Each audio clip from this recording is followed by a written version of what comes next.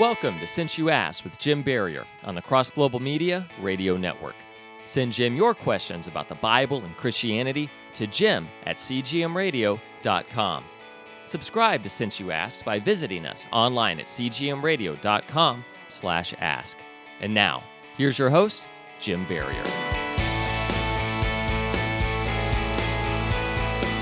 The year 2022 has been a year of transition.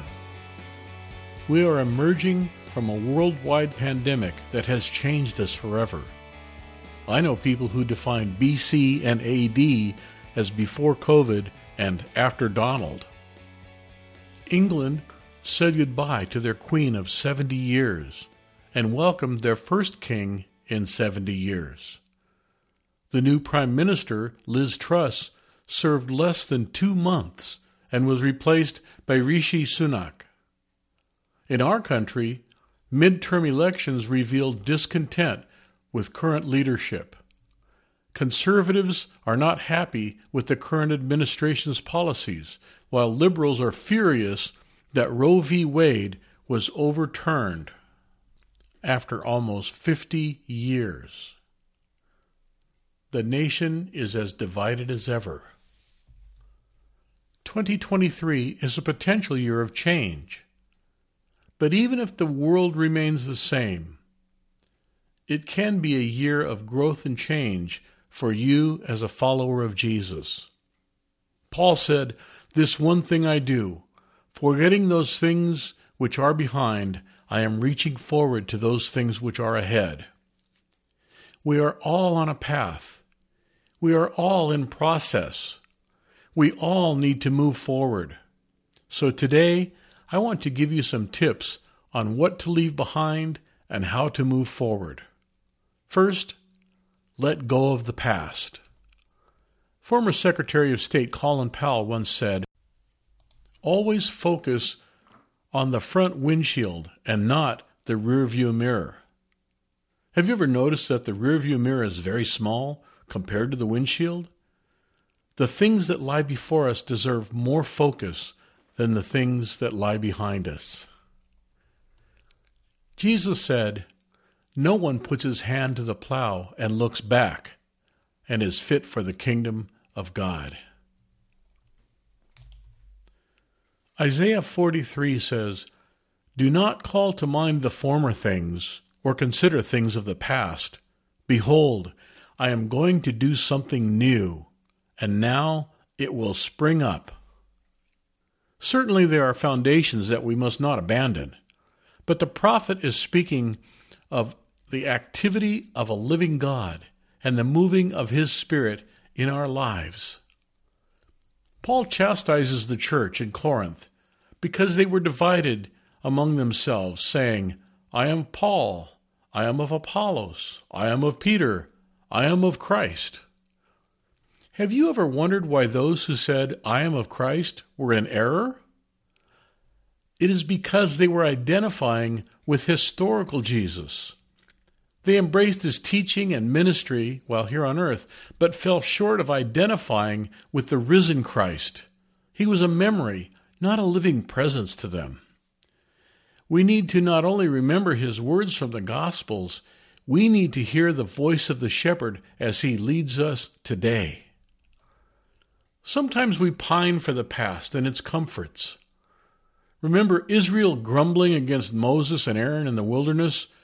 "If only we had died by the Lord's hand in the land of Egypt, when we sat by pots of meat and we ate bread, until we were full. For you have brought us out into the wilderness to kill us, the entire assembly, with hunger." And remember Lot's wife, when she looked back? That didn't turn out well. After the crucifixion and resurrection, Peter was trying to sort things out, and he said to the other disciples, "I am going fishing."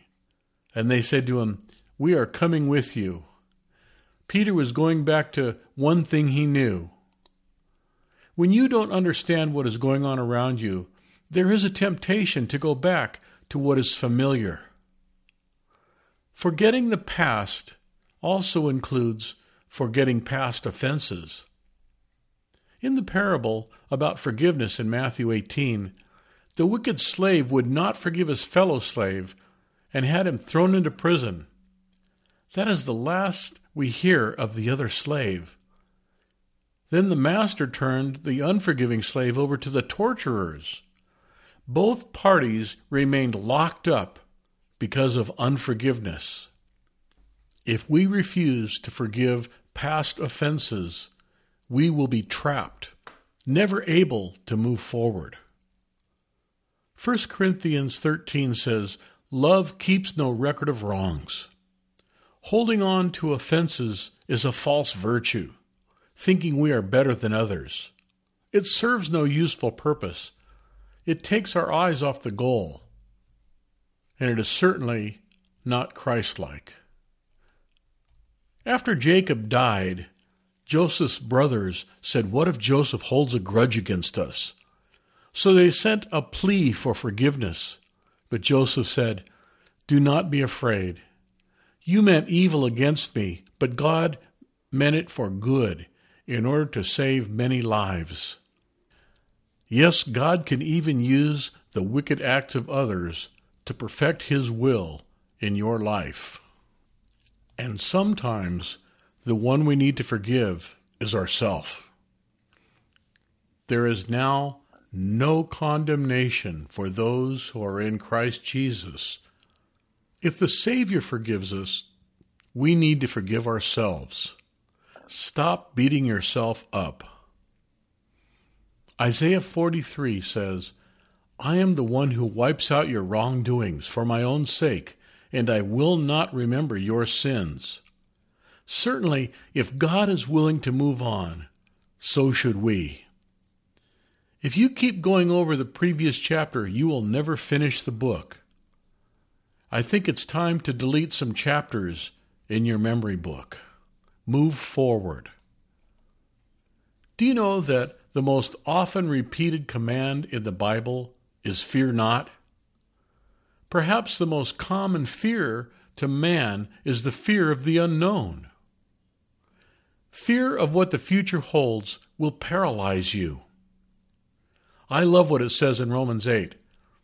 "I am convinced that neither death, nor life, nor angels, nor principalities, nor things present, nor things to come, nor powers, nor height, nor depth, nor any other created thing will be able to separate us from the love of God that is in Christ Jesus our Lord." Do not fear things to come. David ran quickly to the battle to meet Goliath. His anticipation of victory blocked out his fear of being a victim.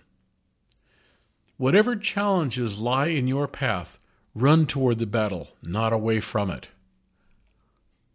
Do not let worry strangle your future. In the parable of the sower, Jesus said that the seed that fell among the weeds was choked out by the worries of the world. Some of Jesus' most profound wisdom is found in these words. Which of you, by worrying, can add a single day to his lifespan? Do not worry about tomorrow, for tomorrow will worry about itself. Each day has enough trouble of its own. Worry will rob you of future joy and victory. Anxiety is at an all-time high in our world. Instead of fretting or popping pills, try this prescription found in Philippians 4:6.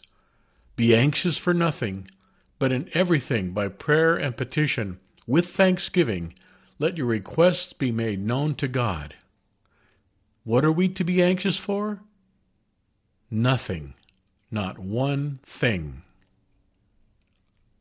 Set your sights on what lies ahead. Paul said, "This one thing I do, forgetting the things which are behind, I am reaching forward to the things which are ahead." Hebrews 11 says, "By faith Jacob, when he was dying, blessed each of the sons of Joseph and worshipped, leaning on the top of his staff." This imagery is poignant. Jacob propped himself up on his walking stick while looking forward to one last journey forward. By faith, Joseph, when he was dying, made mention of the exodus of the sons of Israel and gave orders concerning his bones. Even death could not keep the patriarchs from moving forward. And then in chapter 12 it says, "Since we have such a great cloud of witnesses surrounding us, let us rid ourselves of every obstacle and the sin which so easily entangles us, and let us run with endurance the race that is set before us, looking only at Jesus, the author and perfecter of the faith, who for the joy set before him endured the cross, despising the shame, and he sat down at the right hand of the throne of God." This passage contains some essential elements about moving forward. Be inspired by those who have gone before us. Avoid things that hold us back. Run with endurance. Keep your eye on the prize. Don't worry about what others think of you. Don't quit until you get to the finish line. When I was a boy, I was captivated by the words at the opening of Star Trek, "To go boldly where no man has gone before." Moving forward means leaving your comfort zone and the familiar. Back to Hebrews 11. By faith, Abraham, when he was called, obeyed by going out to a place which he was to receive for an inheritance, and he left not knowing where he was going. The Lord said to Abraham, "Go from your country and your relatives and from your father's house to the land which I will show you." You don't need all the details, you just need to follow him. Abram left the comforts of everything that was familiar, and he headed off into the great unknown. Jesus' first disciples did the same thing. As Jesus was walking by the Sea of Galilee, he saw two brothers, Peter and Andrew, casting a net into the sea. And he said to them, "Follow me, and I will make you fishers of men." Immediately they left their nets and followed him. Going on from there, he saw two other brothers, James and John, in a boat with their father Zebedee, mending their nets, and he called them. Immediately they left the boat and their father and followed him. They left their comfort zone and went on to change the world. Moving forward sometimes involves waiting. "They that wait upon the Lord shall renew their strength. They shall mount up with wings as eagles. They shall run and not be weary. They shall walk and not faint." It also says those who wait for the Lord will inherit the land. Waiting on the Lord does not mean being static. They shall run. They shall walk. It means to stay in his timing. It means to draw strength from him. Since you asked, episode 68, Waiting on the Lord, goes into detail about this much-needed discipline. Expect new things. New things are foundational to the Christian life. In fact, when you become a Christian, you become a new thing. If anyone is in Christ, he is a new creation. Old things have passed away, all things have become new. Jesus said, "No one sews a patch of unshrunk cloth onto an old garment, otherwise the patch pulls away from it, and a worse tear results. And no one puts new wine into old wineskins, otherwise the wine will burst the skins, and the wine is lost, and the skins as well. But one puts new wine into fresh wineskins." Beware of returning to old man-made traditions and false securities that keep you from discovering new mercies and miracles God has for you. Isaiah 48 warns, "I proclaim to you new things from this time, hidden things which you have not known. They are created now and not long ago, and before today you have not heard them." God is infinitely creative, and he wants to do new things in your life. Moving forward means growing up. When I was a child, I spoke like a child. I thought like a child. I reasoned like a child. When I became a man, I did away with childish things. Again, in the book of Hebrews, it says, "By now you ought to be teachers, but you have need again for someone to teach you the elementary principles of the actual Word of God. And you have come to need milk and not solid food. For everyone who partakes only of milk is unacquainted with the word of righteousness, for he is an infant. But solid food is for the mature, who because of practice have their senses trained to discern between good and evil. Therefore, leaving the elementary teaching about the Christ, let us press on to maturity." Remember moving from elementary school to middle school, then to high school, then to college? Each step could be intimidating, but each level brought more maturity. Don't you want spiritual maturity as well? And finally, don't give up. Einstein said, "Life is like riding a bicycle. To keep your balance, you must keep moving." People love to quote this verse. "I know the plans that I have for you, declares the Lord, plans for prosperity and not for disaster, to give you a future and a hope." God spoke these words while Israel was in exile, but he did not want them to remain in exile. The passage in Hebrews about running the race goes on to say, "For consider him who endured such hostility by sinners against himself, so that you will not grow weary and lose heart." As Paul said, "I am confident of this very thing, that he who began a good work among you will complete it by the day of Christ Jesus." As we move into a new year, I encourage you to leave the past behind. Fear not. Don't worry. Keep looking forward. Get out of your comfort zone. Trust God. Grow up. And don't quit. Allow me to bless your new year with the blessing the Lord told Moses to give to Aaron. "The Lord bless you and keep you.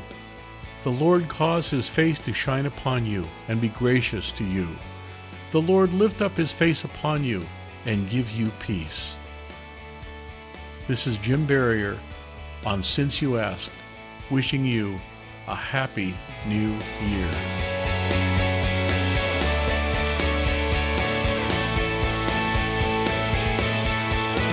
Since You Asked is a production of Jim Barrier and Cross Global Media. Visit us online and subscribe to the show at cgmradio.com/ask.